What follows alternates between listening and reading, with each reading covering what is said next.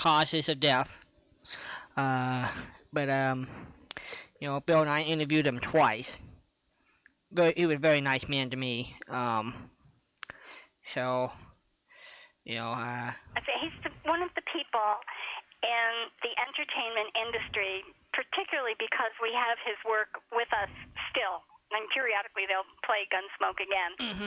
He was never supposed to age, and he was never supposed to die. He was just supposed to be Matt Dillon forever. So it's hard for me to get my arms around it when somebody like James Arness dies. One private thing about James Arness. We had only one restriction. He lost his daughter. Oh. And he did not want to talk about that. I didn't know that. Yeah. So that was the only restriction we ever had. How old was she when she died? I'm not too sure. Was she young? I think so. I think it was suicide. Oh, gosh. Yeah. Oh, gosh. Yeah, so that was the only restriction we had. Sounds fair. Yeah. Oh, yeah. Well, that's not something we would cover anyway, but that was just part of the negotiation. Yeah. So that was his heartbreak of his life. Yeah. You happen into questions like that. Tell us about your family. Mm-hmm. I know you have kids type thing. Yeah. So it was nice that he gave you a heads up. Right. Well, I'm afraid, as much as I hate to say it, there are too many reporters, too, that kind of thing is primarily what they go for. Mm-hmm. And, I don't have much patience with people like that. Well, he told us on the air he loved coming on with us. He would do our show more than he would have accepted an offer to go on Larry King. Really? Because I think we didn't pry into that kind of stuff. It was a conversation, and you appreciated what he was going to share with us. Right. Right. How nice. So what have you been up to this week, sir? Well, just usual stuff. Working as usual. I don't know how much I've got done, but doing and trying anyway. Things. You're right. Do what? I said doing and done are two different categories. You are so right. Yeah, exactly. Yep. Well, it's it's been worse, I guess, but I don't know. We seem to get pushed a lot for some reason. We're trying to get an awning done before Barbara goes to the beach next week. And the beach? Yeah, the beach. Oh, how? We're going. I have nothing. I've lost nothing down there, and I'm not looking for anything. Are you both going, or is she going alone? No, she's going with her cousin and his wife and 2-year-old and his mother. So there's a bunch of them going, but I'm not one of them, thank goodness. You mean you don't like having sand between your toes? I don't mind that so much, but I just I'll find it here, not at the beach. I guess the worst thing, well, I hadn't been to the beach since I was about 7 years old. Well, that's not exactly true, but that was when I went to the beach for beach sake. And the thing that I remember most was sand in the bed and in your clothes and everything else. Yeah. Not comfy. Well, I'll tell you one thing. Where I lived in Costa Mesa was 3 miles from the beach, and the house I grew up with next door, 3 blocks from here, 2391 North, we had a shower outdoors in back. They built it just strictly for people who would gone to the beach. So you would take the shower outside in the backyard, then go into the house. So that's how you got rid of the stand. Way to go. All that good was a stuff. good idea. Yeah. Was an excellent idea. I have a question for you before it jumps out of my head, sir. Yep. I was going through my old list. Now I've got everybody's envelopes all set, and yours are here with the current ones that I owe you. But several weeks and weeks and weeks ago, you had asked for Beulah and Aunt Jemima. Yes. I think I sent them, but I didn't cross them off. Did I send them to you? You did. Okay. You did. Okay. I can cross them off the list then. Yes, you can. Thank you, sir. I keep. I've got to get them all in one pile and labeled. I know that. Well, I keep really good lists. Apparently, I don't keep really good check marks when I finish my list. Okay. I appreciate that. Thank you. Thank you. If we're talking about money, no, we're not.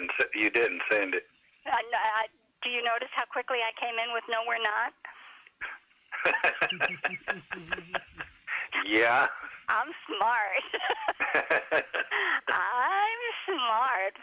like that. All right.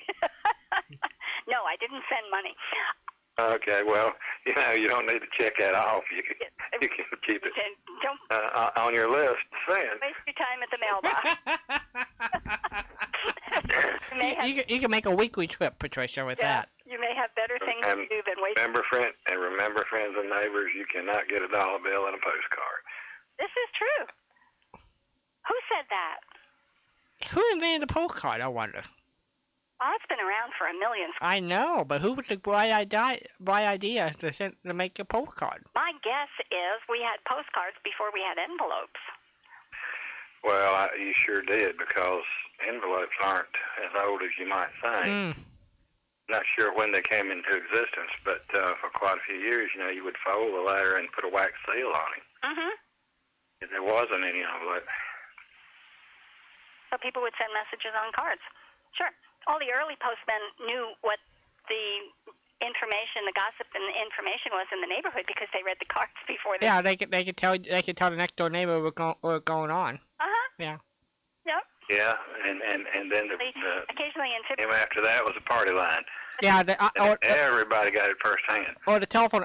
Frank Patricia said, he had a radio station over Catalina Island, and everything required an operator to hook you up from one person to another until 1980. So they had a switchboard. And Frank said if you ever wanted to find somebody, you pick up the phone and the operator would tell you where they were. Sounds right to me. Yeah. A better system.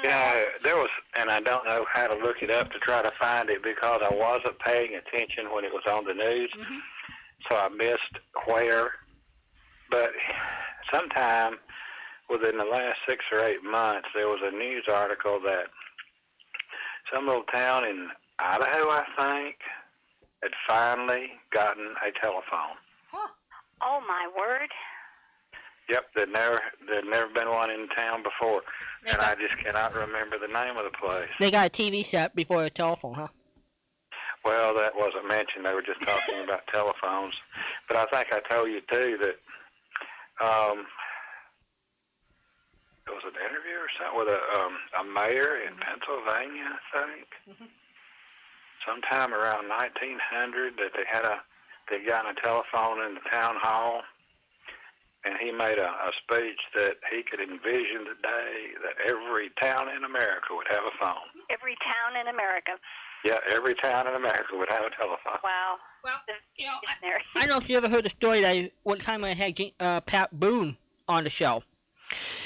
And I asked him how he broke into show business, and he told me, he got on the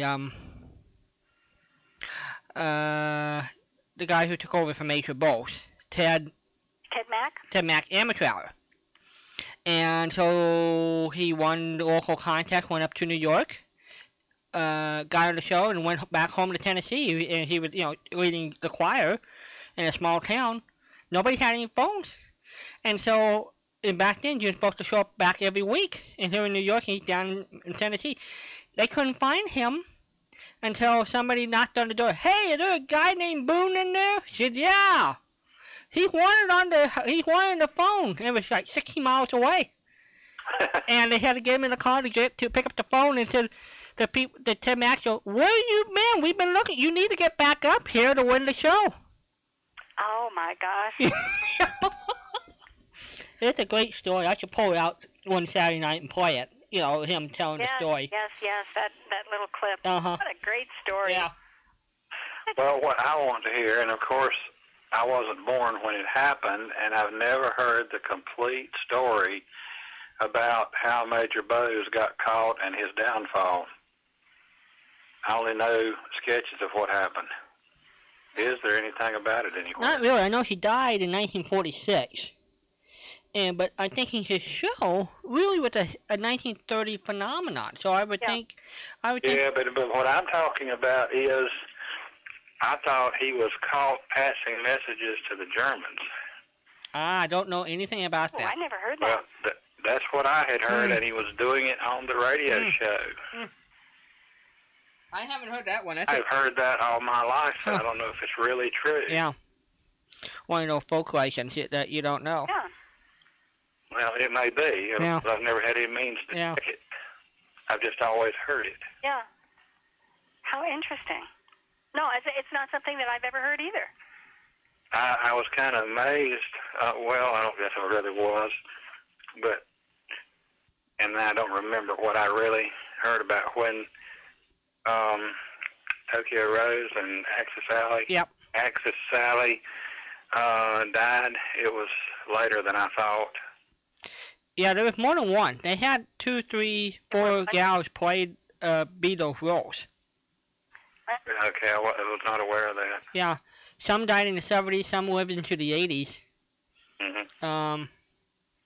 And they came back to the United States to live. Mhm. And I think Jack French has an article on one of his on his website. He was helped trying to defend one of them, and as far as explaining the situation she was in, try to clear her name and through Congress, if I recall. I don't remember the exact details of the story, but he just very interesting. You know, it really makes you wonder if they did it voluntarily. That's what but I mean. I think you can also see at the time and where they were, they can sure be caught between a rock and a hard place. Mm-hmm. Yeah, especially if you didn't want to have to do. Right. Things they didn't intend to. Probably someone with a hard decision. Right. Yeah. Because in a lot of cases back then, the wrong decision was a fatal decision. Mm-hmm. That's true. Somewhere in my collection, I have a list of I believe there were 5. Major Haha was one of them. Right.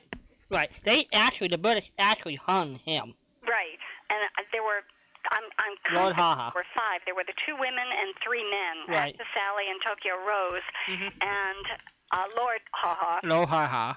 And something named Joe. I don't forget the handle, I think. And the other 2 guys are just lost somewhere in here. Right. Axis Sally. It might be on the other computer. I will go look. Keep talking. That's Patricia.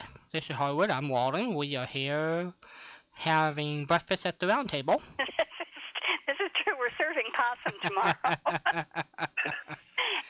Harwood has invited us all to breakfast. Yeah. He's serving... Absolutely. Serving fricassee. What we're having over there, Harwood? What the delicacy of fried turtle? Fried turtle. Oh no. There you go. What would be a North Carolina dish that you would normally have in your state that you would not see other places? I don't know. I haven't been other places. You haven't never stepped out of the state of North Carolina? I didn't quite understand what you said. You've never snuck out of the state of North Carolina? Oh. Well, yeah, but only briefly. Oh. Okay. And I was in Tennessee once. I was in Virginia once. Hey. And I went to Boston when I was 9 years old, but that was to the hospital, and I kind of remember the trip, but I don't remember what I ate. That must have been taking a North Carolina boy all the way up to Beantown must have been a surprise to the old system. Well, it's the only time I've ever been on an airplane, too. Are you ready? Yeah. All right, we are here. I know I've got other information as well. We've got Douglas Chandler, Robert Henry Best, Frederick Kaltenbach, Edward Delaney, Jean Anderson, Ezra Pound? No way. Is that possible? Ezra Pound? Constance Drexel, Max Koischwitz.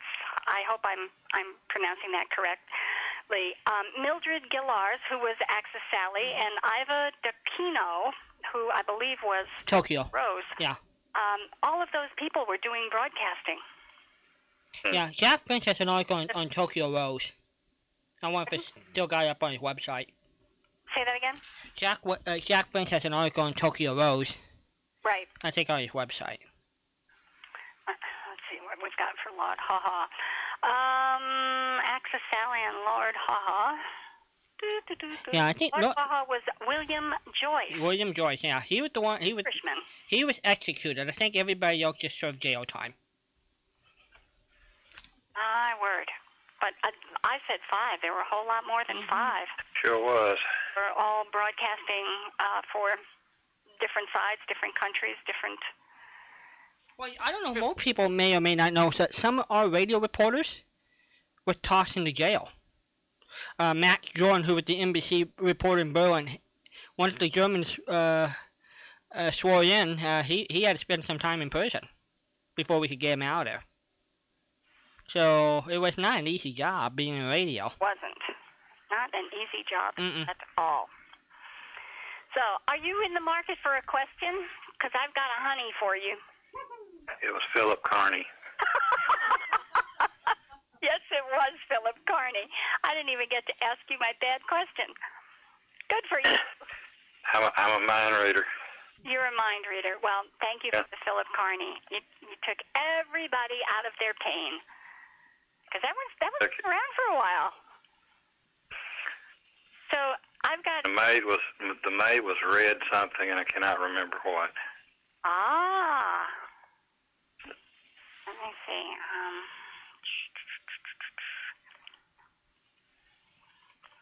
I do have... Hold on.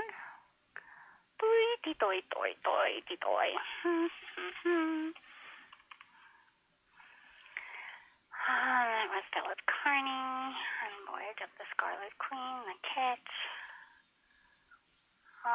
Philip Carney. Gee, I had, Gallagher was his last name, but, Yeah, Red Gallagher, that was it. Yeah, Gallagher I remembered, the Red I didn't. Oh, there it is. Yeah, it was, Red Gallagher. There he is. Okay, I'll have to cross that one off. You know, what's interesting about the Voice of Scarlet Queen, there was a show before it called, I think, the Black Voyager, I think it was. Well, and I think in the Voice of Scarlet Queen we know was Elliot Lewis, and I think it was Howard Duff in the audition. They played his right-hand man. In the other broadcast, they flipped the roles. I thought that was always interesting that you could hear, these two guys playing pretty much the same types of shows, deep, high C voice. Well, I'll tell you what happened. Yeah. Elliot Lewis won the title role from the other guy in the card game. Probably true. Howard Duff, yeah. Yeah. So they had to change the name of the show. Yeah. Well, he and Howard Duff, who maybe people may know as Sam Spade, they were best buddies. They got together for Armed Forces Radio, and they were responsible for much of the radio shows you hear that Armed Forces. They were the one cutting the commercials out. Howard Duff and Elliot Lewis? Correct. No kidding. Yeah. Gee, two of my favorite people. Two of your favorite people, and you would hear occasionally somebody saying this is the Armed Forces Radio Network. A lot of times that's Howard Duff. No, Josh. Yeah. Well, it's nice to know that two of my favorite people liked each other. Yep, they liked each other, they're best friends, and they had to work in Hollywood, so they would do the military calisthenics in the parking lot, then go in to the radio work. Gee whiz. Amazing, these guys. Of course, I'm interested in radio, so it's probably more interesting to me, but concerning World War II, yeah. Did you ever hear of a foxhole radio? A foxhole radio? Oh, now, Patricia, one of our callers earlier tonight was asking, when we talked with Dennis, was asking, could the guy hear radio in the foxholes? So you're telling me yes, they could. So what was this radio like? They were homemade, and you would never believe how. Surely you've both heard of crystal sets. Correct. Sure. All right, well, that was a Cadillac version. Actual foxhole radio was made with some means of an earphone, headset, or whatever, off of other equipment, a safety pin, a piece of lead out of a pencil, a piece of wire, and a rusty razor blade. And that made the radio. serious question here. I have a serious question. Okay. How do guys or people come up with this kind of a combination that will work? What? Heaven knows. I mean, people play with things, and it's amazing what they can come up with. But how this thing was made, and you can build one, but you do have to use a rusted razor blade. Now, don't ask me why. I don't know. But I know that a new one will not work, because I've made these things. And, of course, it's for AM radio only, not FM.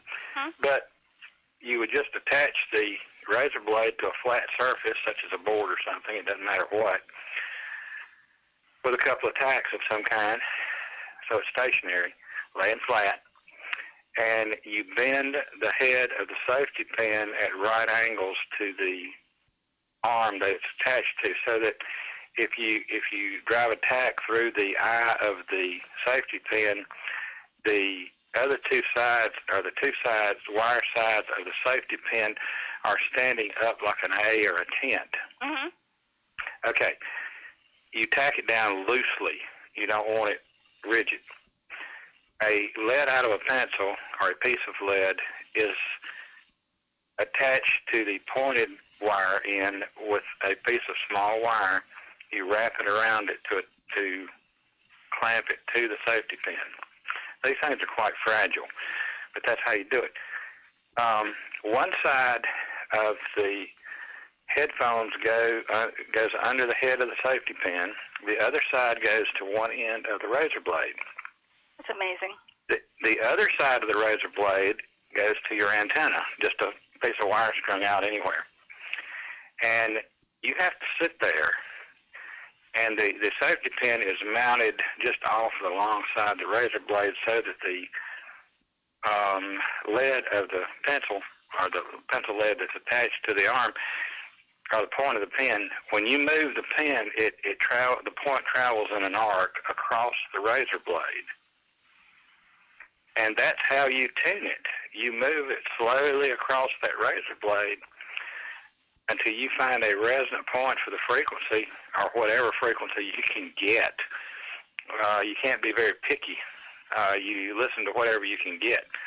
And that's how the thing was made. Now, you call them a foxhole radio. Yeah. Which clearly means that the guys out in the field were building these things so that they could listen while the war was going on. How long did it take them to get really proficient at this and do it quickly? How fast would a really proficient guy be able to put one of these together? Oh, shoot. They could. I imagine that one could be put together in 5 or 10 minutes.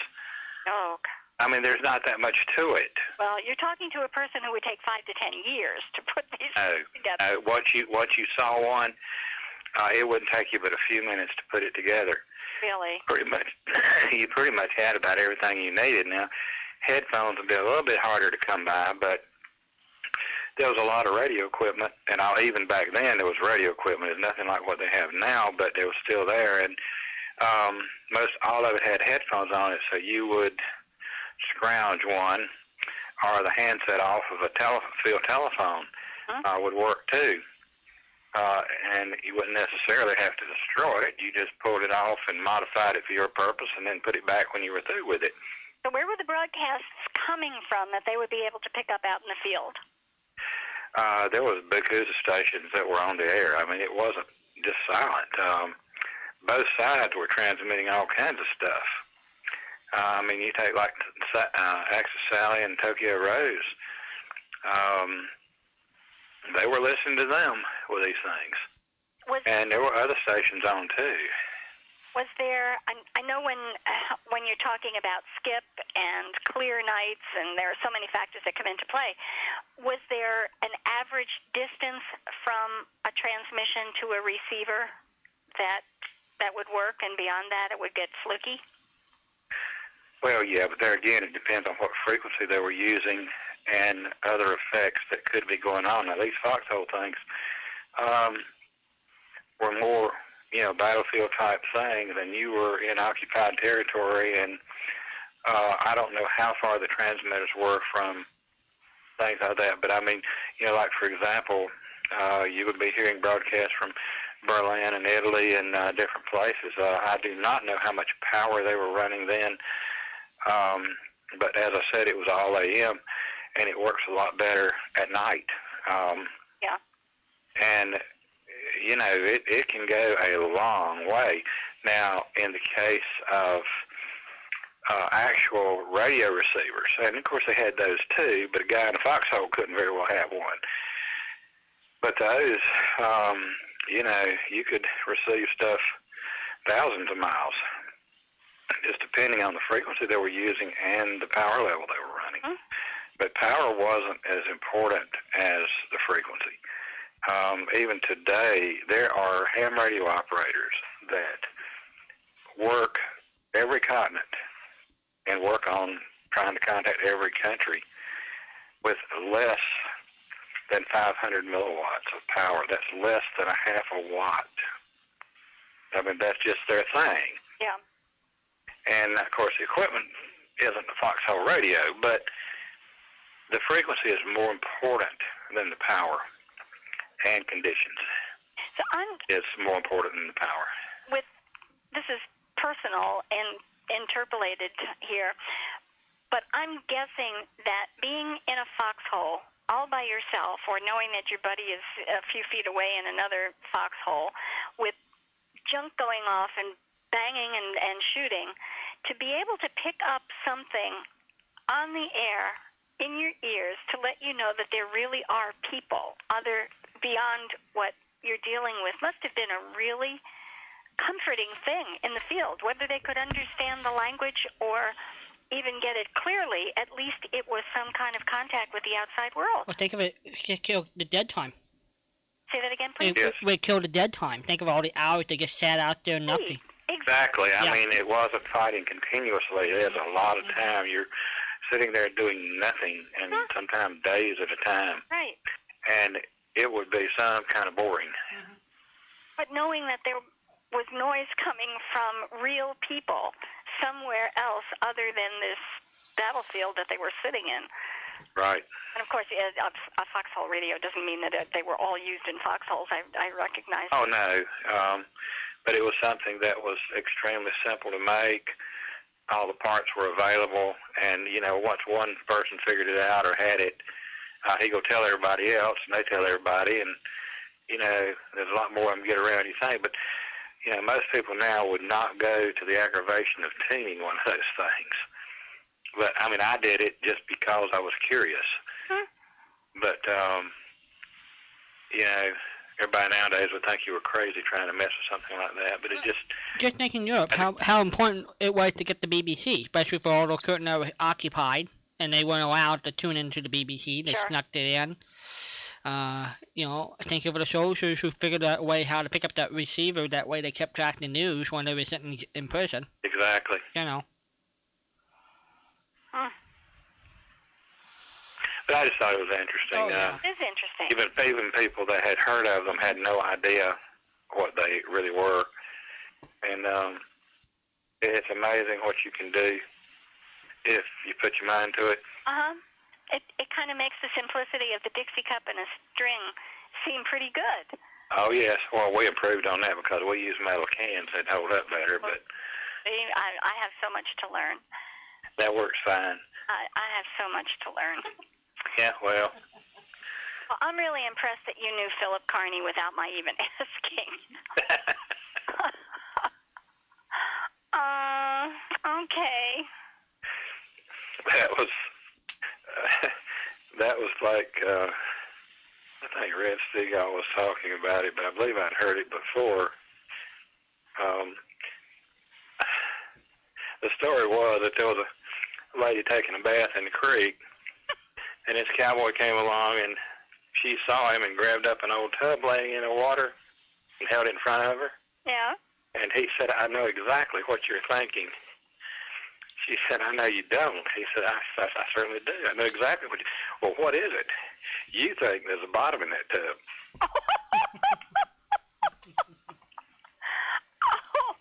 Oh, Harwood. This is... Well... I think we lost Walden over there. Walden? Okay, I have a question. We did lose What was Pat Brady's horse's name? Pat Brady's horse's name? Good grief. I didn't know that was the name of the horse, Harlow, but good grief. Yes, hey, Yeah. it wasn't. Well, okay. Nellie Bell. Right. I know if you was going to get that or not. Am I good or what? Yep, you are. Nellie Bell was a Jeep. Yep, it was. Oh, see, you have so little faith, Harwood. Or a man with so little World War II with a Jeep. And I surprise you all the time, and you shouldn't be surprised.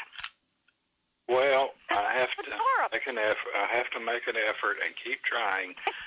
Sometime I get you. Sometimes you do. You bet you do. I just feel so self-righteous when I get something right. I'll bask. You know, the most satisfying thing is you never know about. Have you ever been zinged and didn't know it? Have I ever been what? Zinged with some off-the-wall question like that, and you don't even have a clue what happened. And 6 months later, out of the blue one day, you realize you've been had. Uh-huh. Well, that's it. I mean, has that ever occurred to you? Sure. But see, that's why I say that's the most satisfying thing. But you never know that they finally got it. Well, then it can't be a satisfying thing. Well, it is, but would be. You know, it'd be a lot better if you could find out, or you knew. Sit there and say, "I know it's going to happen. I know it's going to happen. Yeah. One day they're going to figure out that was not a compliment." Yeah. Uh-huh. Well, you also have the thing, and there are people like that too. That you always hear that somebody not only doesn't know anything, they don't even suspect anything. That's good. Because there's plenty of people like that. Yes, there are. Yes, there are. Oh my goodness, we'll keep family out of this. Ay, ay, ay. I didn't say about that. I keep thinking I was adopted. You know. Oh, okay. Yeah, but well, apparently I wasn't. So, oh well. Well, I'm very happy that we've got Philip Carney here. What do I have that you might like? What might you like? And I probably have. Well, why don't we just go with the Voyage of the Scarlet Queen, since that's what we're talking about? That is just a great show. I really like it. I don't have any of those. I can fix that. Okay. Yep. And it really is a great show. I enjoy it a whole lot. So I have them set aside on disc. I don't have them on my computer. So when I pull yours out, I'll get to listen to a couple, and that'll be neat. Thank you. Okay. That would be fine. Okay. I don't know why it is. I always have other questions for you. And when I get on here, I can't think of them. And a day or two later, well, I didn't ask that, and I was going to. And right now, I know there are several, and they will not come to me. But anyway. Well, if you send me an email, then I can look up the answers. Yeah, that's right. Uh-huh. And then I'll impress you. Because you'll right? I'll keep that in mind. Do. Please do. Anyway, y'all have fun, and okay. Don't eat too much pie for your birthday, Walden. Thank you. I hope I have plenty of it. Or you ought to tell them that they ought to buy you one for yourself. Well, you know, Mom generally wants us to order one pie, and Dad and I didn't go off next door and pick up another, so I'll make sure I get plenty of it. He'll be doing this for a week. Yeah. We can wish him happy birthday next week, and he'll still be celebrating. That's true. And I have a cousin that his mother used to make chocolate pies. Well, after she died, he could never find one he liked, and he cooked some, but he didn't know what she had done to these. Well, an old friend of his mother's, he ran into her one day somewhere, I forgot what it was, and she told him she was going to make him a couple of chocolate pies. And she did, and he either went after them or she brought them to him or something. But nevertheless, they tasted just like his mother's. So he hid them and ate them himself. Oh, gee. That's one way to do it. Yeah. I wouldn't share. If I waited that long for a chocolate pie that was supposed to be perfect, and it was, I wouldn't have shared. Yeah, well, he didn't. Well, good for him. Oh, those chocolate bonbons are on the Keebler graham cracker crumb box. Keyboard. Yep, Keebler. And I think Barbara's going to try putting some coconut in one, too, or in one batch of them. We haven't got that far yet, but she swears she's going to make them before she goes to the beach. Remember who was the spokesperson for Keebler for many years, who did their commercials? Yes, but my brain won't let me have it. No, I can't. I have no idea. One of our radio. Oh, it was our radio buddy, yep. Yes. Parley Bear. Parley Bear, yeah, that was Parley. You're good. Right. Yeah. Chewy, you're good. Can I get... And I think the character he named was actually for his wife. His wife was named Ernie, and I think that's where they put the character. Well, since I answered that, can I get 10 pounds of these bonbons? There you go. Talk to Barbara about this. Oh, I thought maybe one of y'all will fix them. No. We have a misunderstanding here. I do the seed. We have to get the division of responsibilities correct. Oh, okay. All right. Okay. Well, I still think you ought to make you some of them. Yeah, well, I wish. we'll have. Oh, no, they're very easy to make, and you don't have to cook anything. But you do have to eat them. Well, yes. What's the point in having them if you can't eat them? See? Well, you could make them and send them to me. I was waiting. You wouldn't have to. I was waiting for you to suggest that, and you would be you would be able to taste test and let me know whether I got the recipe correct. Yeah, sure could. You sound too eager. Yeah. Y'all have fun. Talk to you later. Thanks, Harwood. Bye. All right, bye-bye. I think people are going to request Patricia to start baking instead of sending out the radio show. So I think that's too much labor for her. I don't think so. 714-545-2071 is only 4 before 4 in the morning, East Coast time. How in the world did the time fly? It's Walden's birthday. Yeah. It is Hot Air Balloon Day. And we have a Stump Walden question that I was going to do right at the top of the show. And we are at the top of the show. This is as top as we can get. And the internet really held together pretty well after the first hour. Yes, it did. The failure was mine. Yeah, well, hello there. You're on the air. Well, good morning, people. Good morning, Fred. Why are you up at this hour? Well, I've been up since all night. I kind of slept for an hour or so. I'm probably going back to sleep, too. Why? Never mind. I have weird sleeping hours. Usually Fred goes at the beginning and end of the show sometime. He sleeps in the middle. Yeah, I know, but it's usually like 5 o'clock. It's not even 4 o'clock yet. Yeah, I woke up. Well, I'll play mother. What are you doing out of bed? I'll play father. I'll sleep when I sleep. Very good. I noticed last week, Patricia, that I don't know if it's from using my speakerphone or something, but after I hung up, there's sometimes you're talking I can't hear, so if I ignore you, I'm not ignoring you.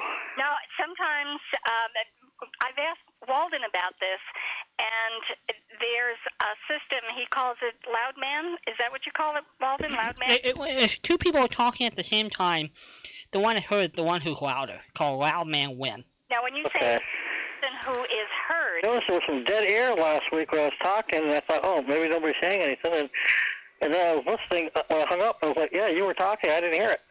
Oh, that's interesting. Now I'm confusing myself.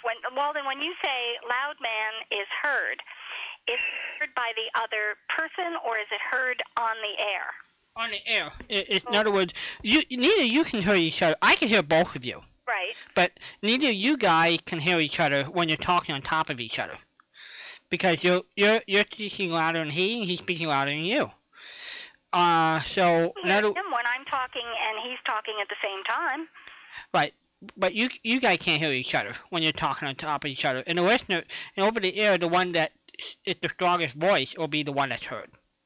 Right, and that's what I was asking. But when Fred is talking and I'm talking at the same time, I can still hear him. I guess I'm talking about the listeners. Then the listener can only hear one of you. They can only hear one of us. I just noticed that there was, when I hung up last week, and you had the delay, and I was listening to it, you had said some things in there that I never heard when I was on the phone. Well, sometimes maybe I got screwed a little. This thing is actually, Bill Bragg did build some of this with Radio Shack equipment, so maybe the Radio Shack equipment was not doing all that hot at the some time. It can be that way. Well, just wanted to let you know I wasn't ignoring you. Well, that's good. I just wasn't hearing you. Well, I had a question that I thought maybe one of you southern visitors could maybe, or listeners could answer. Uh-oh.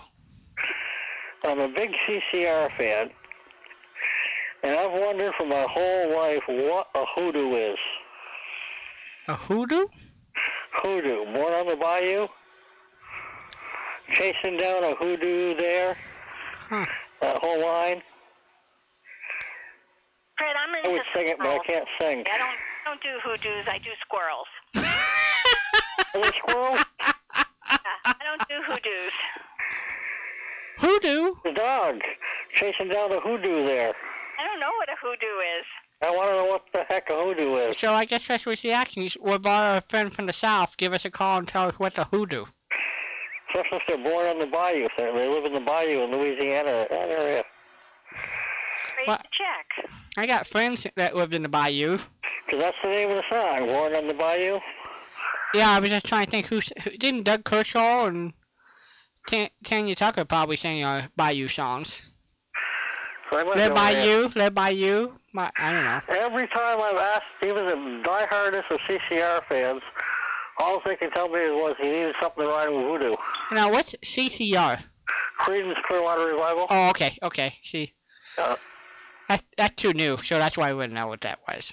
But yeah, they did that song. It's called Born on the Bayou. It's hound dogs chasing down a hoodoo there. And I don't know what a hoodoo is. I want to know. Hold on. Born on the Bayou, born on the Bayou. Don't go away. I don't think Fred and I are planning on it. Just a little boy standing to my daddy's knee. My papa said, son, don't let the man get you do what he done to me. 'Cause he'll get you, 'cause he'll get you now. This sounds really exciting. No, it's amazing how dull lyrics can be. And when somebody like Creedence Clearwater, they go, it's just electric. Okay, here's the next stanza. I remember the 4th of July running through the backwood there. Yeah. I can still hear my old hound barking, chasing down a hoodoo there. Down a hoodoo there. I want to know what a hoodoo is. Well, I'm sort of afraid to look, but I'll check. Well, you guys keep talking, and if I disappear, it's something that it is a wild squirrel. Maybe it's not appropriate for family radio. I know. That could be too. Well, Fred, how was your week? As Patricia is gonna dive off into outer space out there to look. Okay, I had a great week. Good. I had a great week. I had a long weekend. Had both the students I work with on Friday had other obligations, so I got the day off. Ah. Which was nice. And you get paid for that too? No, unfortunately, I don't. You got to pay. One of them I do, not for the other one. You get. Hey, that's interesting. So let's say you're coaching basketball, and they have to cancel the game, you still get paid for that too? Yes, I get paid for basketball. It's an annual. I get an annual check divided into annual salary divided into 2 checks. Okay. So we get one at the very beginning of the year. Maybe after the first couple of practices, we'll get our check. Okay. And then we get one at the end of the year after everything's been turned in. Are we ready? Uh-oh. Here we go. Okay. Hoodoo. Traditional African-American folk magic incorporating elements of African and Native American mysticism. It is not to be confused with voodoo, which is a religion with its roots in West Africa. So hoodoo, it's like magic spells. So my question is, how does a hound dog chase down a hoodoo? Probably the person who does the magic spells. Oh, okay. Okay. I'll buy that. Sounds good to me. Walden? Well, I thought it had to be some kind of creature, though, by the way the song sounded. yeah, but these dogs have great sense. Maybe they can track the scent down. Well, try one more. Hoodoo, magic healing, especially in African-based folk medicine. And hoodoo is a practitioner of hoodoo. So. Oh, okay. So that's what he was doing. There we go. So chasing down the magic maker. Got it. Okay. All right. Do I get a prize? You get a lifetime supply of graham crackers.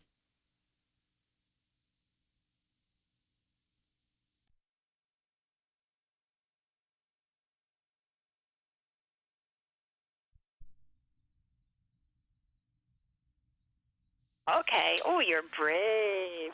I used to years ago. All right. In which country was the comic strip Terry and the Pirates set? Never heard of it. Terry and the Pirates. Terry and the Pirates! Well, I will take a guess. Okay.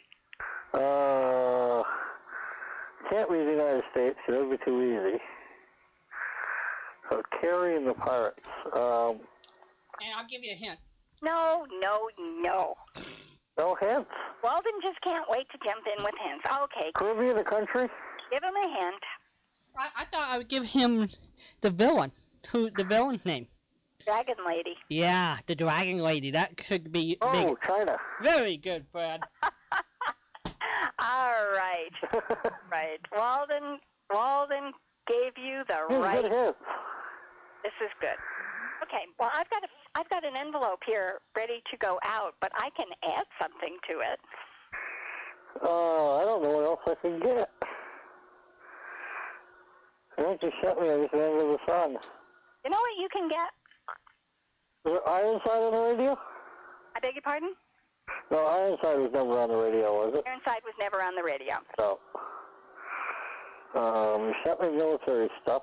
What about Americana stuff, or is that coming next time, too? Like Americana. You know, like these little historical pieces, like on the Bill of Rights and or no, I asked for that last week. Yes, for last week. Boo, boo, boo, boo. Fred wanted, This Is Your Life you've got coming. Okay. What about some of those Americana specials? So he wants to get ready for his 4th of July, so he wants Americana. I'm sorry, you wanted Sam Shovel or This Is Your Life, and you got Sam Shovel, and I can give you This Is Your Life if I didn't. Yeah, I can give you This Is Your Life. Well, that'll work, too. That'll work? He wants Americana, 4th of July stuff. Yeah. Say that again? He wants 4th of July Americana, patriotic. Well, then go to your room. You know, when you and Fred get together, my life is consumed for the next week. Oh, but there's hundreds of them out there. Who are... You two really... You keep me... I don't want to. I'm just going to send you This Is Your Life. Well, then, hush. Just... Okay, This Is Your Life. Just birthday. Well, last night I played the Bon Valley show, like, it was June 5th, 1945. Well, good. You send Oh, it. that was pretty good. Yeah, it was definitely different. Good. You send It it. was, that was where they kept interrupting for the war thing. Are we winning the Civil War? Are we winning? Yeah, the one they fight on TV. Yeah, the North or South? Okay, well, depending on whose side you're rooting for, I guess.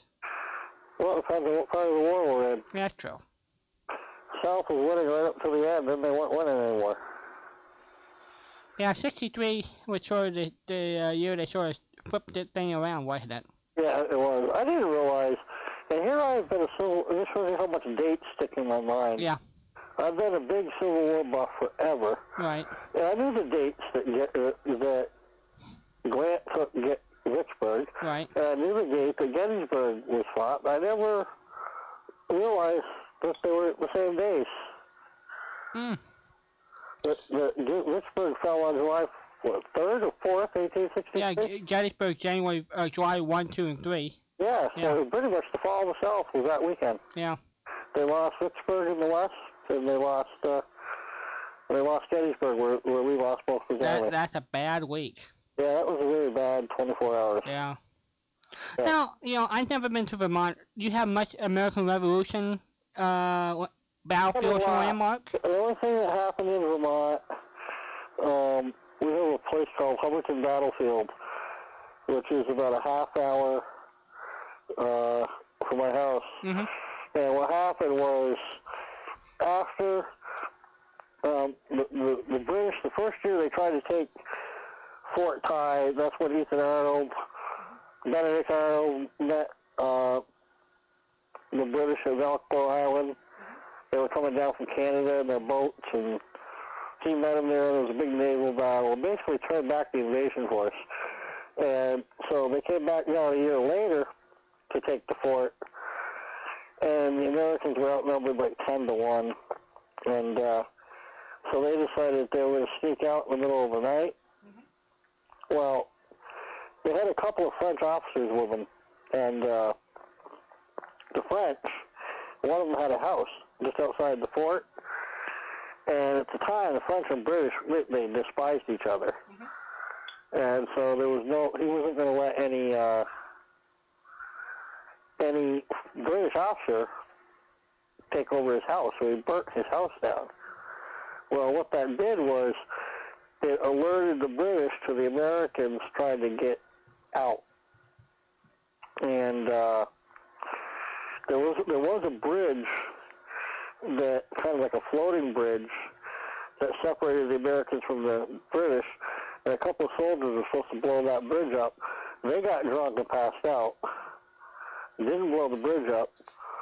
So halfway through the retreat, the British got wind of it. What he was trying to do is the commander of the fort was trying to get out of the fort and consolidate with the rest of the American army up in Canada. And fortunately, because they got caught, the British went out after them and were catching up to them. So the rear guard of the Colonials broke off and fought the British at a place called Hubbardton, just kind of like a rear guard action to slow them down so the rest of the army could escape. That was it for Vermont, really. And there was a lot of troop movements through Vermont, but even the Battle of Bennington wasn't fought in Vermont. It was fought over the border in Massachusetts. Interesting. Yeah. Very interesting. But that was it. The whole battle was 14, 15 minutes long. They're reenacted every year. They got a big, thing. I remember going to the battlefield as a kid, and they had this really cool 3D map of the area, and it had lights. It was red lights for the British and yellow lights for the Americans. And it just showed the movement of the troops and stuff. Wow. Through lights. That was kind of cool. But yeah, no, we got Fort Ticonderoga is right over the border to Vermont. Mount Independence. I guess that's the other thing. The British, the British or the Americans? No, the British actually brought cannons up Mount Independence. And that's how they took over Mount Independence. And they leveled them at the fort, and the Americans were like, no way that you can have, there's no way nobody's going to get cannons up here. The British did it. So they had to clear out of Mount Independence, and then they lost Fort Ty. And of course, the original Battle of Fort Ty, when Ethan Allen took it over. But that was it. There's not a lot. Most of it was fought, New York, Massachusetts, and then further south. Interesting. But yeah, we did have the Confederate Army rob the bank in Bennington. Huh. Confederate raiders in the Civil War. Mm-hmm. They came down through from Canada and robbed the Bennington Bank. That's not a nice thing to do. No, but it was during wartime, so. What about your Green Mountain Boys? They were a bunch of drunks, is what they were. Are you serious? No, I'm not. I'm dead serious. They met in a tavern in Bennington. It was Ethan and Ira Allen were their leaders, supposedly. And they were drinking one night after they outset his hostilities, and they basically, a mob, decided they were going to take over Fort Ty. I'm crushed. And he met up with, actually, there was an officer, and I can't think of the man's name right now. Who the hell was it? He's a famous officer, too. It might even have been Benedict Arnold. But it was somebody who was commissioned by the Colonial Congress to take the fort. And it wasn't Benedict Arnold and his men. And these two forces met up before they hit the fort. And basically, Benedict Arnold had more men than this other guy. So he basically ended up commanding the operation by virtue of having more men. And it was actually pretty impressive the way they did it. They didn't fire a shot. I'm very disappointed in this description. Well, they were definitely drinkers. Maybe they had the right idea after all. What do you think, Walden? I mean, they weren't soldiers per se. Not. Yeah, they really weren't. They got better at it because they did fight the whole war, and matter of fact, there's caves where they hid out from the British that aren't too far from here. Yeah. And they lived in and out of caves, and they did what they could during the war. I mean, they did fight, but they weren't like, I wouldn't call them regular soldiers, though. Okay, you don't have to. Ethan Allen kind of thought of himself as a soldier, but his brother was more a soldier, actually. All very disconcerting. I won't sleep well for a week now. Well, there's a lot of truth about our heroes. You know what they say, the winner's write the history, right? Yeah. And we got statues to the man, so he did do some good stuff. Did you play board games when you were a kid? I love board games. What did you play? What did I play? Yeah. Everything. From Monopoly to Aggravation, Sorry, Trouble, Headache, Life. Oh. And then when I got to be a teenager, I got into role-playing games like Dungeons and Dragons and all that kind of stuff. Did you really? Boot Hill. Ooh. Top Secret. Down in dark. Woo. I love games, yeah. We used to make games up, too. Like what? That was fun. What? Like what? Oh, God. Example. I can't even think of some of them. We make it's so cool that a kid would make up. We made a game up about, my cousin and I made a game we played forever on getting elected. Running for president. Oh, wow, I love it. Yeah, we had to go from state to state, and it was pretty funny. It was kind of comical, but it was fun. Yeah, we would bribe congressmen the whole bit. Get votes, you had to earn votes and stuff. This is not my we played that. We played tons and tons of games. That's all there was to do. There was no computers. You bribed the congressman? Yeah. Yeah, we had things where we had to bribe people to get votes. Yeah. I'm crushed. Yeah. My Green We had Mountain no chance cards. There was one like you get tally of votes and stuff, and if you got a state, you would get that card. And we had cards where like scandals would come out, and you would lose half your states. Yeah. You have to win them back. You've just wrecked my entire Sunday. My Green Mountain Boys are trashed. You're out there as a little kid. I'm so impressed that you're playing president games, and now you're telling me you bribed the congressman. Well, yeah, we were pretty smart kids. Gee whiz. You know what politics is like. Well, then help me. Well, you gotta understand, this is like, I was a kid in 72, 73, this is Watergate time. This is what America's all about, huh? That's right. This was Watergate time. Oh, I'm crushed. Yeah. Scandals were huge. I'm crushed. Well, Fred, I do appreciate your calling and crushing my American history visions here. What, you guys hear about George Washington? What? What do you have on Calvin Coolidge? Wasn't he from Vermont? Yes, he was. Not a lot. He was a quiet man. I know. My favorite Calvin Coolidge story is. Yes.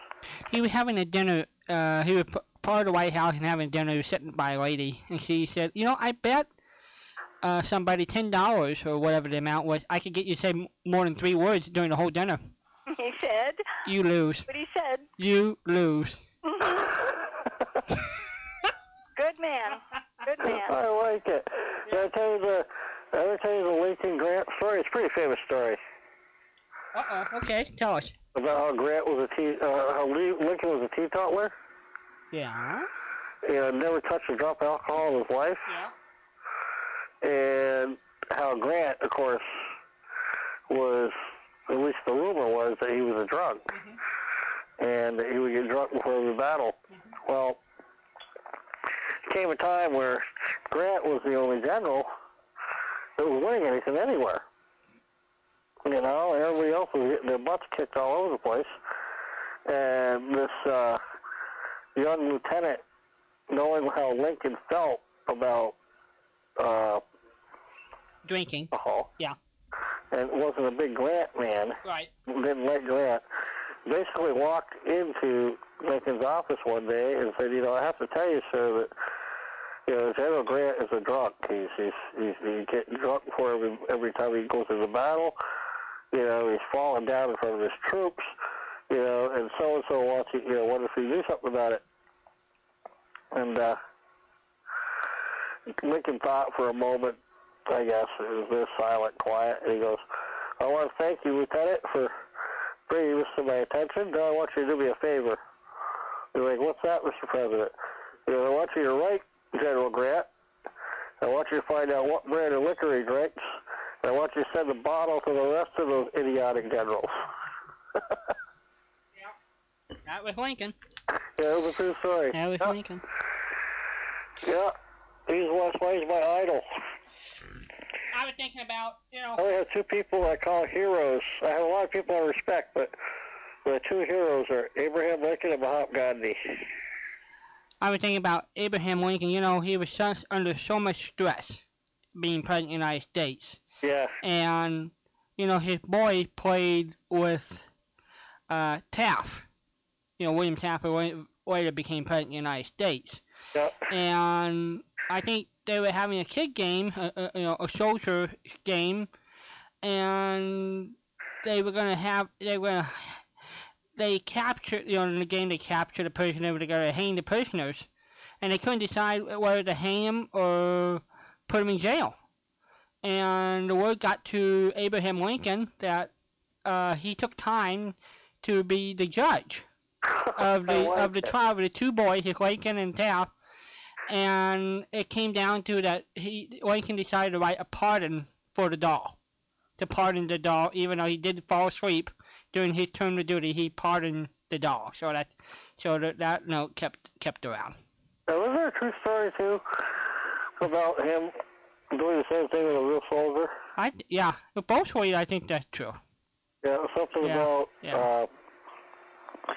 a guy. He was visiting some kind of military base or something, visiting one of his leaders, and there was a guy that was fell asleep on duty. Fell asleep on duty, and they were going to execute him. Right. And Lincoln was like, let the young man go, or something. He pardoned him. Both through the story, he pardoned him. He went back in the battlefield and got killed within an hour. Oh, is that it? Yeah. Okay. That's the story. There was something to that effect. Yeah. But anyway, so what do I win? I'm winning This Is Your Life, right? That's what you said. No. I'll let you guys go. I got to get back to sleep. Okay. I'm playing Mother now. It's been a good show. Have a great week. Okay, you too, Fred. Bye-bye, Fred. Bye. There he goes. I'm playing mother now. You get back to bed. Don't get up again until morning. But it's already morning, Mom. No, I don't want to hear it. Back to bed. Okay, all right. We've got stuff here. First, we've got Happy Birthday, Walden. You've got a whole bunch of hours for your birthday. You know, Patricia, have you noticed something? What? Here at 4:25 in the morning, you did all the preparation. The Holly kept us hopping all night long. You haven't gotten to any of your stuff. I'm not going to have any homework for next week. I know. Just carry it all over there. Yeah. Okay, well, first, I've got an email from _Bill. Yes. The second pile of cards in the Monopoly game was a pile of chance cards. Yes, good. Thank you, _Bill. Thank you, _Bill. Good, good. I was thinking about that throughout the night, and I just couldn't think of it. I couldn't either. Good. Fixed us. Good. Now, Steve, who is one of our listeners, sent a couple of emails, and he said, I remember the Twilight Zone on TV, of course, and have heard it on Yesterday USA. Now I also remember reruns of One Step Beyond by Roald Dahl. Was that ever on radio? Was it? No. One Step Beyond? I never heard of it, if it was. Okay. Steve, Walden is the expert. I am not. But if Walden says no, it wasn't. So, 2 bunches for writing. Yeah. Night. This is the second week now I've gotten an email from Steve. One night he's going to call in. I know it. All right. Okay. Are we ready? Sure. We have 3 choices here. We can have Walden's baseball question. We can have Walden's Stump Walden question. Or Walden's brain teaser. What does my buddy Patricia want to do? Oh, you can take any one you want. You're going to get all 3, but you can you can take them in whichever order you like. Let's go for the stump first. The Stump Walden question. This is courtesy of Keiko. He came up with this one, and I think it is a fabulous question. And I said, this goes to Walden. This is a radio question. Who lives at 975 Park Avenue? That was no wolf. And I should go one. Nope. Oh, I was okay. You guys are right. That's Miss Asher. I mean, that's Helen Asher. You are incredible. I swore you would not know that. What gave it away? The Park Avenue? No, once I heard no wolf, then you said no, then it clicked because I remember hearing that address, and then I realized it was Richard Diamond, which is one of my favorite shows. So it was just click. I never thought about it, but it just clicked. Well, the second half of the question, I told him you would surely get. I didn't think you'd have the address. He said, as far as he knows, the number and Park Avenue was mentioned frequently throughout the show, and I do recall that, but he thought that the number 975 was mentioned in only one show. I would not be surprised. But that's one of those shows I've heard each episode multiple times, so it's probably ingrained in my head somewhere. The Park Avenue gave it away. Okay, and he wanted to know, what did Helen Asher call him? What was his Ricky. Right. Yeah. Oh, I knew you would know that one. He had little faith. Yeah. I'm going to say Dick, and it's not. It's Rick or Ricky. Ricky. Walden's going to know. Yeah, I love Dick Powell. I think one of the great personalities of Bygone there, who already made it to age 59. I know. Yeah. Oh, that was such a heartbreak. Yeah. Okay, so now you've got 2 left. You've got a brain teaser and a baseball question. Well, let's go for the tough one. It's always the brain teaser for me here. Well, this one, it should be pretty easy. How far can a dog run into the woods? Well, it's wherever the wood starts, wherever the wood is at. So that's how far he runs to it. What? Well, in other words, if the wood is only 2 feet away, he starts running, then it's 2 feet away. If it's in the woods. He's in the woods. He's on the edge of the woods. Yeah. Say, go. How far in Wherever he can find the nearest tree. Walden. How far into the woods can he run? Halfway. Very good. I knew you could get it. Gee whiz. Oh, phew. I never worked so hard pulling an answer. I like, though, my answer to the nearest tree, though. That's pretty good. All right. Well, it depends on what the order of the day is. I guess so. Okay, now we have your baseball question. You're doing very well. Thank you, my dear. 2 out of 2. Okay. Actually, 3 out of 3 because I asked you what Helen Asher called Hal. Okay. Walden's baseball question. Who was baseball's first $100,000 a year player? Babe Ruth. No. Well, I guess, no, that's right. Babe got 80,000. And he got more than the president. You know what the press asked him? What he thought about making more than the president in 1927? You know what his answer was? No. I just had a better year than he did. Yeah, I had a better year. Cute. That's when he hit like 60 home runs or whatever. Yeah. Let's see, $100,000? Probably would have been Joe DiMaggio. It is Joe. Gosh, darn it, yes. February 7th, 1949. Wow. Joe DiMaggio. Joe DiMaggio. Yep. $100,000. I'm a failure. And I bet he didn't need to take a winter job. I don't think he needed to take a winter job. 3 out of 3. I'm a failure. No, you're not. Yes, I am. No, you're not. Oh, yes, I am. No, I'm not. Oh. Okay, I'm not. Good. Okay, well, I've got some political campaign history stuff. Well, which I think I would enjoy, so... What? I think you would enjoy it. Let's roll through them. However... Yes. Let's see what we've got here. I've got some quotations. I've got 2 quotations first. I got a little clip I want to play, too. No, you don't. Yeah, I do. No, you don't. Yeah, I do. Okay. Okay. But you go first. Okay. And then we have to play a show. Sure. Absolutely. Okay. And then we can come back, but... That's up to you. We need a break here. Good. Okay. We want to play the show now. We'll come back with the other stuff. Say what? We can play the show first and come back with the other stuff. Okay, that would be good. Why don't we do that? All right. All right. See how agreeable? This is how we are in real life, everybody. Yeah. Yeah. We can do that. Okay, let's do it. So, which one would you like to play first? How about the Fibber Show? The Fibber Show first. Yeah. Okay, let's see what we got for a Fibber Show here. We have Fibber is the dog license. Yes. Yes. How much is that dog in the window? Yes. The one with the waggy little tail. That too. Or as we say in the woods, whatever. Oh, man, I didn't know they had woods up there. Yeah, we've got woods. You do? We've got mountains. Oh, sure. Oh, man. We've got all sorts of mountain ranges.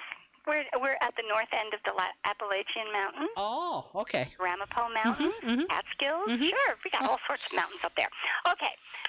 This is from March 19th, 1940. It's called the dog license. Fibber gets a notice, bless his little heart, that he has to get a dog license, except they don't have a dog.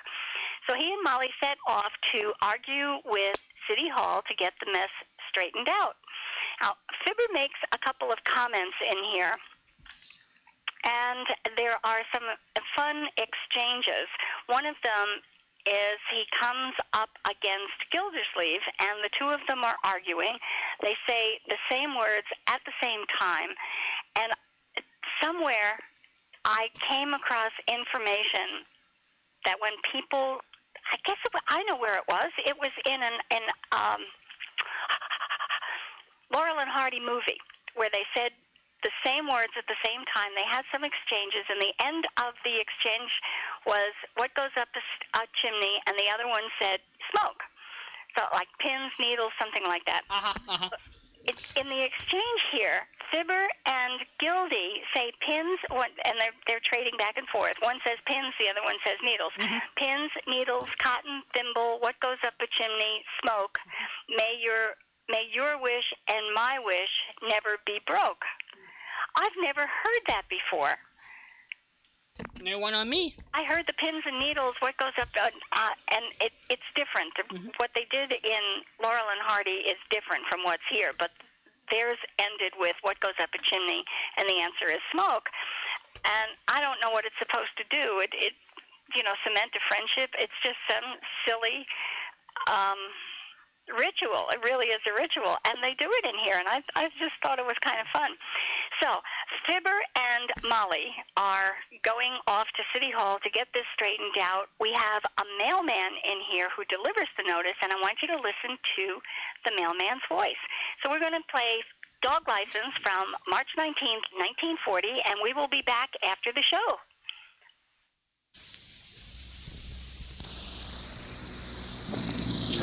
The Johnson Wax Program with Fibber McGee and Molly.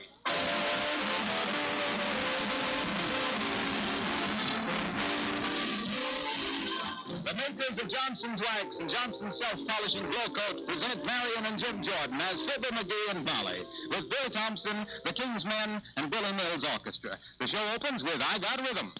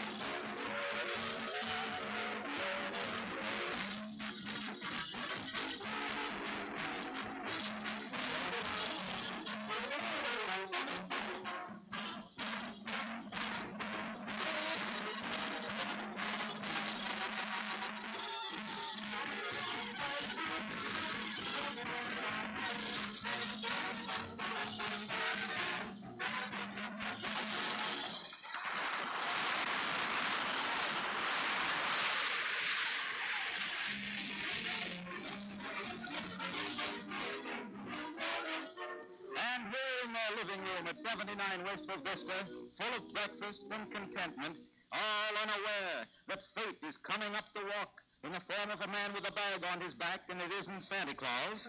We find Fibber McGee and Molly.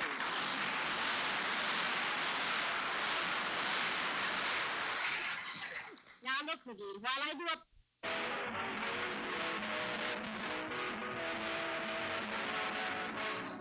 Well, I didn't buy the dog, Molly, after all. Well, what made you change your mind, dearie? Oh, I got to thinking it over, and I decided $2 a year for a license, plus 2 bits a day for a hamburger was too much, so I just bought the license. Oh, dear.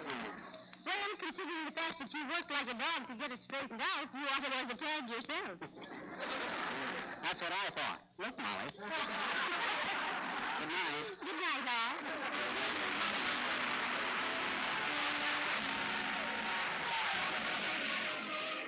This is Molly Wilcox, speaking for the makers of Johnson's Wax and Johnson's Self-Polishing Glow Coat, inviting you all to be with us again next Tuesday night. Good night. This is an Open Broadcasting Company.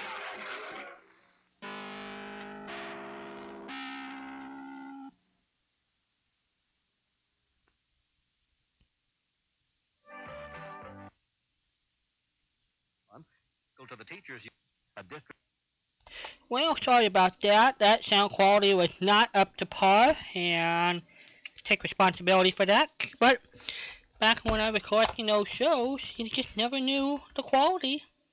Well, one thing, we've been spoiled. The quality's gotten so much better over the last 20 years compared to 35 years ago. So we've gotten closer to the source. So I'm sorry about that. We'll play that again when we get our hands on a better copy. Hello, Patricia. Hello, Alden. Hi. I forgot to tell you we had an email from Chad to let us know that he was safely out of the tree. Oh, good. Bless his heart. He didn't break a tree or anything. I mean, it really sounded like a routine, and it wasn't. He really called us from a tree. Bless his heart. Oh, gosh. Well, I'm going to bypass asking questions on this show. Well, I was just thinking, was that Gail Gordon at the Postman? It was Gail Gordon Okay. at the Postman. Hey, Patricia? Yes, Walden? Okay, you were sounding a little choppy, and I was trying to figure out if I needed to call you back. Oh, you know what? Why don't you give me a call back, because it is sounding a little bit choppy. Uh-huh. Can you do that? All right. Okay. There we go. Do do do do do do do do do do do do. Do do do do do do do.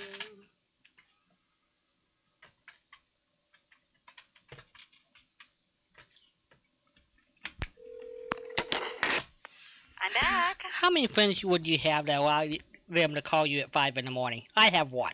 I have one. Not very many people call me at 5 o'clock in the morning. That's true. Not a lot of people. I think that sounds a little bit better. What do you think? A little bit, sure. I can live with it. We'll be able to live with that. Uh-huh. That was Mayor Latrivia before he was Mayor Latrivia. That's right. Well, Gordon was the mailman who was doing the arguing. So I will save the questions on that one. And when we play it again down the line, we can do that? You bet. Okay, because we do have a Gildy show if we can play that when we wind up. Sure, or we can play it now, and that way people know what they're hearing.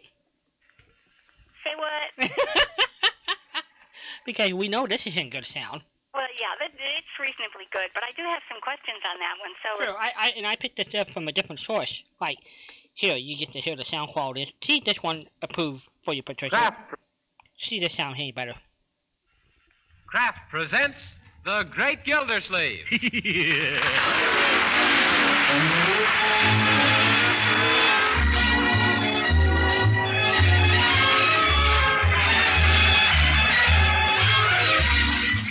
Each week at the And that sounds a lot better.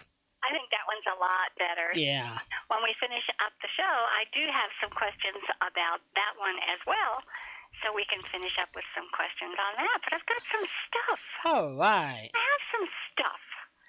I have a couple of quotes. Abraham Lincoln, when he was in 1858, when he was when he was running for the U.S. Senate against Douglas. Right. Well, he was in one of the Stephen Douglas, Abraham Lincoln, the Lincoln-Douglas debates. And one of the comments he made was, I will leave it to you, my audience. If I were two-faced, would I be wearing this one? Beautiful. Isn't that cool? Yeah. I'm assuming that Stephen Douglas had called him a two-faced. They called him two-faced, and poor Abraham Lincoln said, if I'm two-faced, would I be wearing this one? Very nice. What a great reply, you know? Yeah. Okay, Thomas Jefferson in a 1796 letter to Edward Rutledge, a member of the electorate, said, no man will ever bring out of the presidency the reputation which he came in with. That's true. I was just thinking, you know how they did the Lincoln-Douglas debates? Have you ever read about them? I don't know what you're asking, but go ahead and How did they run the debate? Oh, no. Interesting. I don't think most people know this. They would allow one person to speak, take a break for lunch, and allow another person. In other words, it was an all-day deal. For example, I think Douglas would open up for 3 hours of a monologue, take a break, then Lincoln would come back for several hours, then they would break for lunch, or break for dinner, and then come back and finish it up. That's how they ran the debates in 1858. I think they had something going for them. If you think about it, they had something going for them. That was good stuff. Yeah. Okay, I guess I had to throw that in there. Well, we've got some campaign slogans here. You remember I Like Ike? I sure do. 1952. You bet. Dwight D. Eisenhower. You bet. Who was called Ike. Do you remember 1956, what the slogan was? We won Ike? Nope. I still like Ike. Ah. Isn't that great? Beautiful. I'm telling you, somebody got paid for that and did it right. Well, you know who his PR person was? Who? Eisenhower's? Yep. I do not. Who? It was the movie star Robert Montgomery. You're kidding. He was the advisor that really sort of helped Eisenhower come up with a proper approach for the TV cameras and everything like that. Well, he did a marvelous job because as stiff and unappealing as Eisenhower was in the beginning on his first ads and his first appearances on television, right, he was a general. He was not an actor. Right. And he really came across okay. You can see these things if you Google up a series of them, huh? If you Google up Eisenhower and look at his first presentations on television, you could tell he was not comfortable. Right. But he did very well. And I just thought this was great. I still like Ike for the second time through. Good. Barry Goldwater, 1964. In Your Heart, you know he's right. That's right. There was a counter.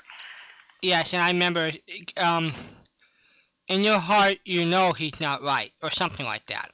Well, Goldwater's was in your heart, you know he's right. Right. And the counter to that was in your guts, you know he's nuts.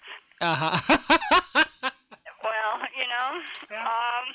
it was an unofficial parody, and I don't have a source for it, but that's what was circulating. Speaking, the 64 Republican Convention, what that's really known for, do you know? The Republican Convention? In 64, when they nominate, other than... Goldwater. No. That was the convention where really pretty much launched Ronald Reagan's career. He gave a speech, and that's what caught people's eye. Excellent. Yeah. Very excellent. So that's what that's known for. That was very excellent. Okay, 1852. Franklin Pierce referred to the 1844 election of James Polk as president, and the slogan was, "We poked you in 44, we shall pierce you in 52." Yeah, very sad, tragic life. We don't know much about Franklin P. Adams. A couple of things. We know his best friend was Melville, the author. We know when he won the election and took the train, they got in a train crash and he lost his son. And the rest of his 4-year duty, his wife never came downstairs. She just spent her life up at the second level. I didn't realize that happened on the election train. I did not know that. Yeah. I knew about the just profound depression that the woman spent the 4 years in the White House in. I didn't realize that the son was killed on the election train. That's what I heard. That's what I understand. Wow. Yeah. Wow. Okay, Roosevelt for ex-president. How do you like that one? That Roosevelt. was Wendell Willkie' slogan. Roosevelt for ex-president in 1940. 1940. You like that? Well, I don't know. I mean, I don't know if that would have... I think there could have been better, maybe. I don't think it was a very good one because people don't hear the X. You hear Roosevelt... If I say Roosevelt for ex-president, they're going to hear what they're familiar with. Yeah. They're familiar with Roosevelt for president. In writing, it looks pretty good, but as a slogan to say out loud, no, I don't think it was very good at all. Well, didn't you tell me that marketing, you're better off not mentioning your opponent or other product in there and people might forget it? It depends on how you're mentioning it, but yes, when you put a product side by side with another one, or you compare yourself brand name to brand name, you automatically set yourself up for confusion. People are going to remember one half of the commercial, and you want to make sure it's yours, and they might not. It might not be yours that they're remembering. So put something like Tide and gimme. What's a soap? Purex. We'll say if you put Tide and Purex sitting side by side, you have no idea which one people are going to remember. If they turn the sound off, they're going to see two products. That's true. You have to take all contingencies into consideration. When you do a logo design, for example, when you choose a logo design, do not ever depend on color to convey your message. It has to look good in black and white, and then you can put color on it, because if you run it through a black and white copier or chuck it in a fax machine, the color might not necessarily come out on the other end. So if you're depending on color for your message, you lose. Interesting. Okay, that's good stuff. Yeah, that kind of stuff. Mm-hmm. So what happened on June 4th, 1896?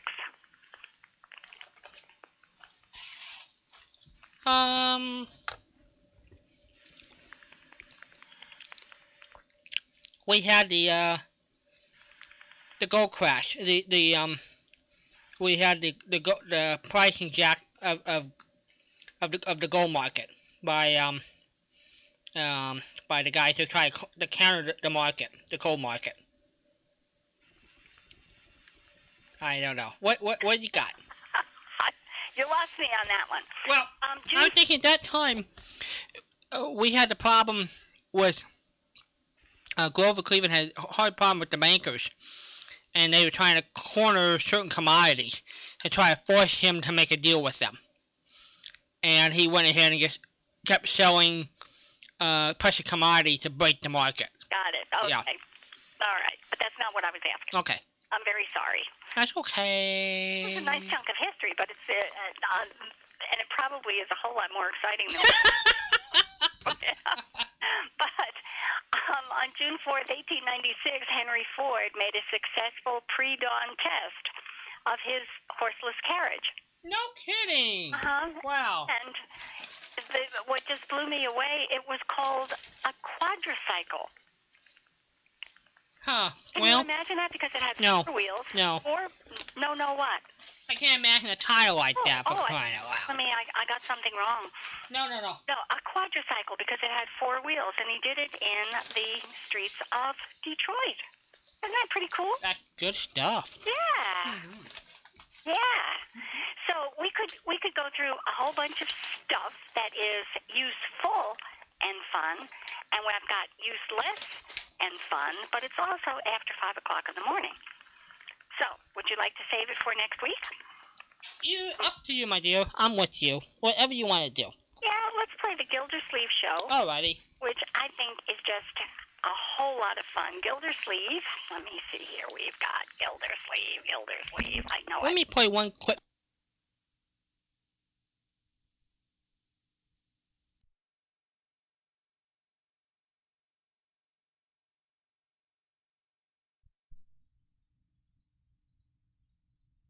He had a signal to allow their staff, if they're listening, that they better get their butt into the studio because something about ready to happen. And what they did, they put an extra chime on their 3 chime to make it the 4th chime to let everybody knows down the line that something's about ready to break. So here's a sample of that, Patricia. Here we go. West of Paris. From the NBC newsroom in New York and in Washington, the National Broadcasting Company has brought its listeners a commentary on the German report of Allied landings in France. The commentaries by Robert St. John, Richard Harkness, and Morgan Beatty. The National Broadcasting Company will continue its network service throughout the remainder of the night in view of the important but so far unconfirmed reports from overseas. This is the National Broadcasting Company.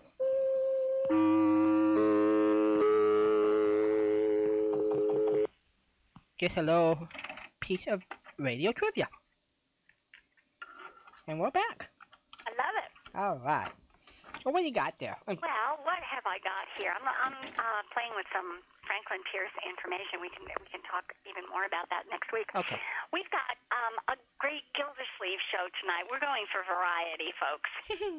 It is called Arrested as a Car Thief from January 11th, 1942. So we're just 5 weeks after Pearl Harbor here. Right. And good old Leroy, he has 4 rabbits, and he's going to represent his school in Fairfield at the Junior Rabbit Breeder Show. Mm-hmm. He and Gildy have made arrangements to go out by train. But good old Gildy has misdirected the train tickets to his Leroy's aunt's house in Fairfield.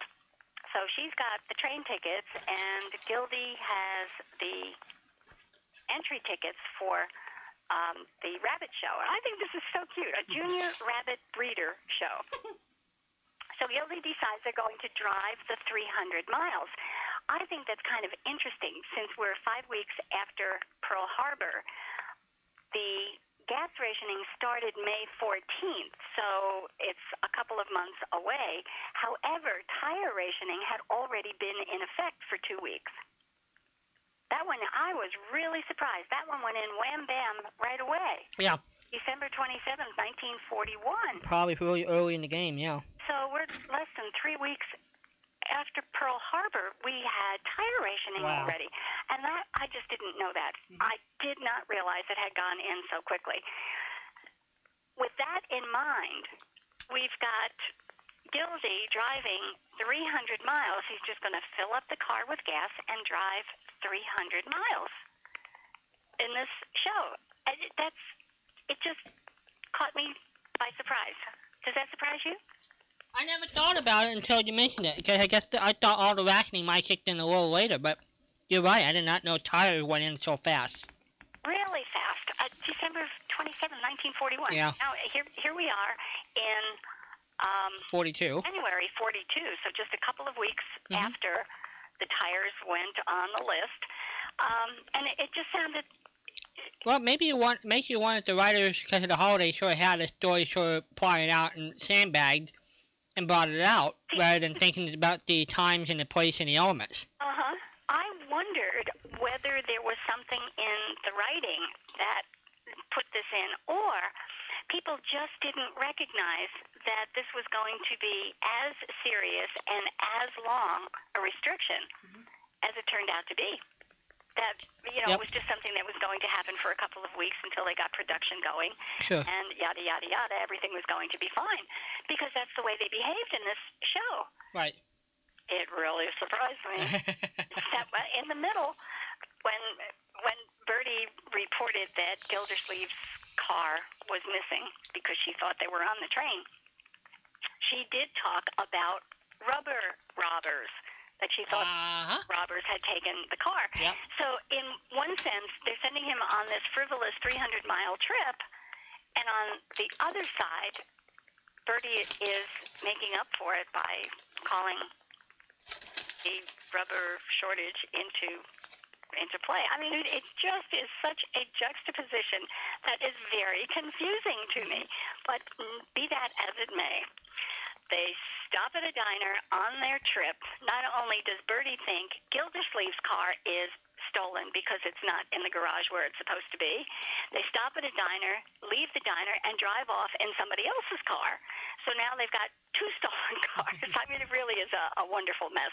So I've got 3 questions about this particular show that we're going to listen to. I'll give you the 3 questions, and if you are good enough to stay up and listen to this show, you can email an answer to me, and if it's correct, I will send you some radio shows.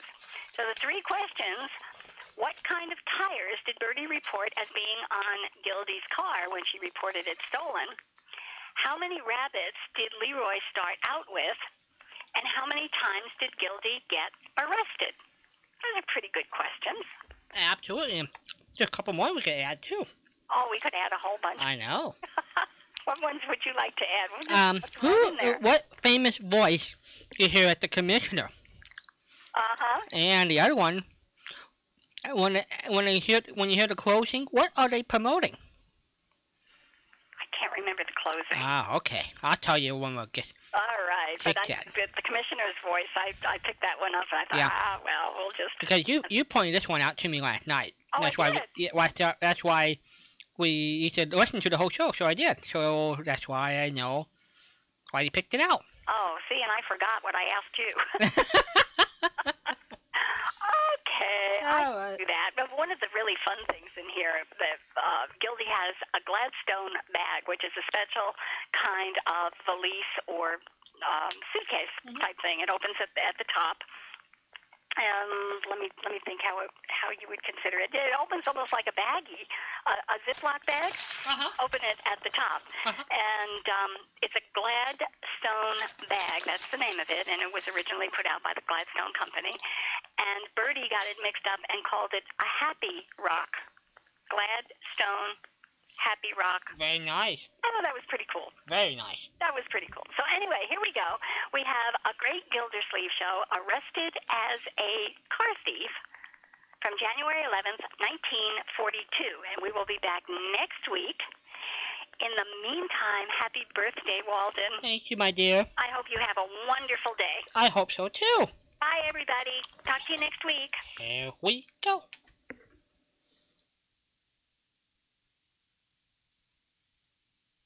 Kraft presents The Great Gildersleeve.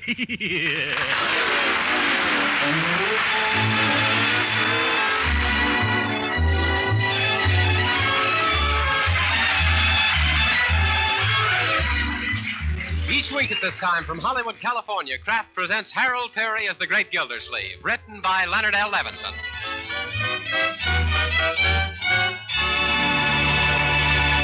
We'll hear from The Great Gildersleeve in just a moment. But first, times like these call for real thrift. Yes, we must save money to buy defense bonds, to help in any way we can. But we must be careful to economize wisely, especially when we economize on food, because the health and well-being that comes from nourishing food are vitally important, too. That's why delicious Parquet margarine, the modern margarine made by Kraft, is a good thing to know about these days. First, Parquet is so good tasting, your family will want to spread it thick on toast, hot rolls, and bread. And Parquet margarine is an economical source of food values important to a balanced diet. Parquet is a wholesome, nourishing food, one of the best sources of food energy there is. What's more, serving your family Parquet margarine is a dependable way to give them vitamin A, because every pound of Parquet contains 9,000 units of this important vitamin. So why not start serving Parquet margarine tomorrow? It's perfectly delicious for table use and for baking and pan frying, too. Yes, you can economize wisely without sacrificing nourishment or flavor if you use Parquet, spelled P-A-R-K-A-Y.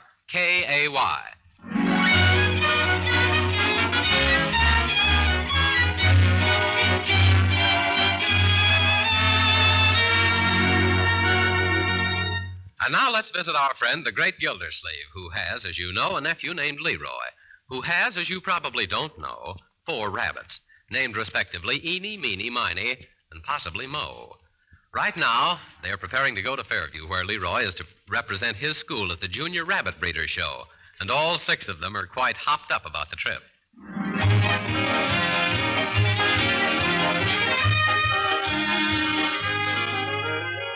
Now, take it easy, Leroy. Just be calm, like me. No use getting all excited about this. Not at all. Oh, sounds very amusing. Who's in it? Oh, Fibber McGee and Molly. Oh, anybody else? Yeah, Charlie McCarthy and Edgar Bergen. Is that all? Oh, no, there's Mrs. Uppington and Harlow Wilcox and Lucille Ball. Well, yes. Go on, Leroy. Oh, I almost forgot. And Throckmorton P. Gildersleeve. That's right. Look who's laughing. Yeah, good night, folks.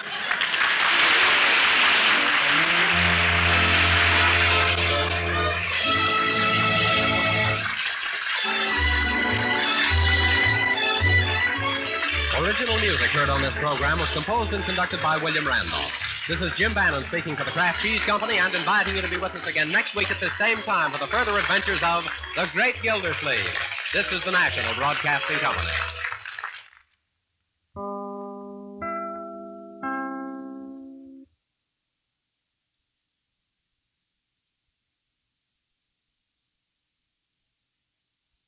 Good night, everybody. We love you all very, very much. See you tomorrow.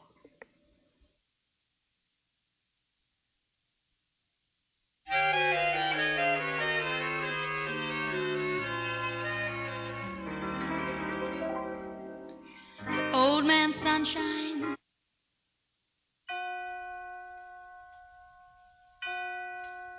The party's over.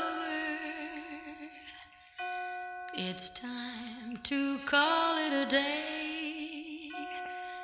They've burst your pretty balloon and taken the We're off there. away. It's time to wind up the masquerade. Just make your mind up. the piper must be paid. The party's over. The candles flicker and dim. You danced and dreamed through the night. It seemed to be right just being with him. Now you must wake up. All dreams must end. Take off your makeup. The party's over. It's all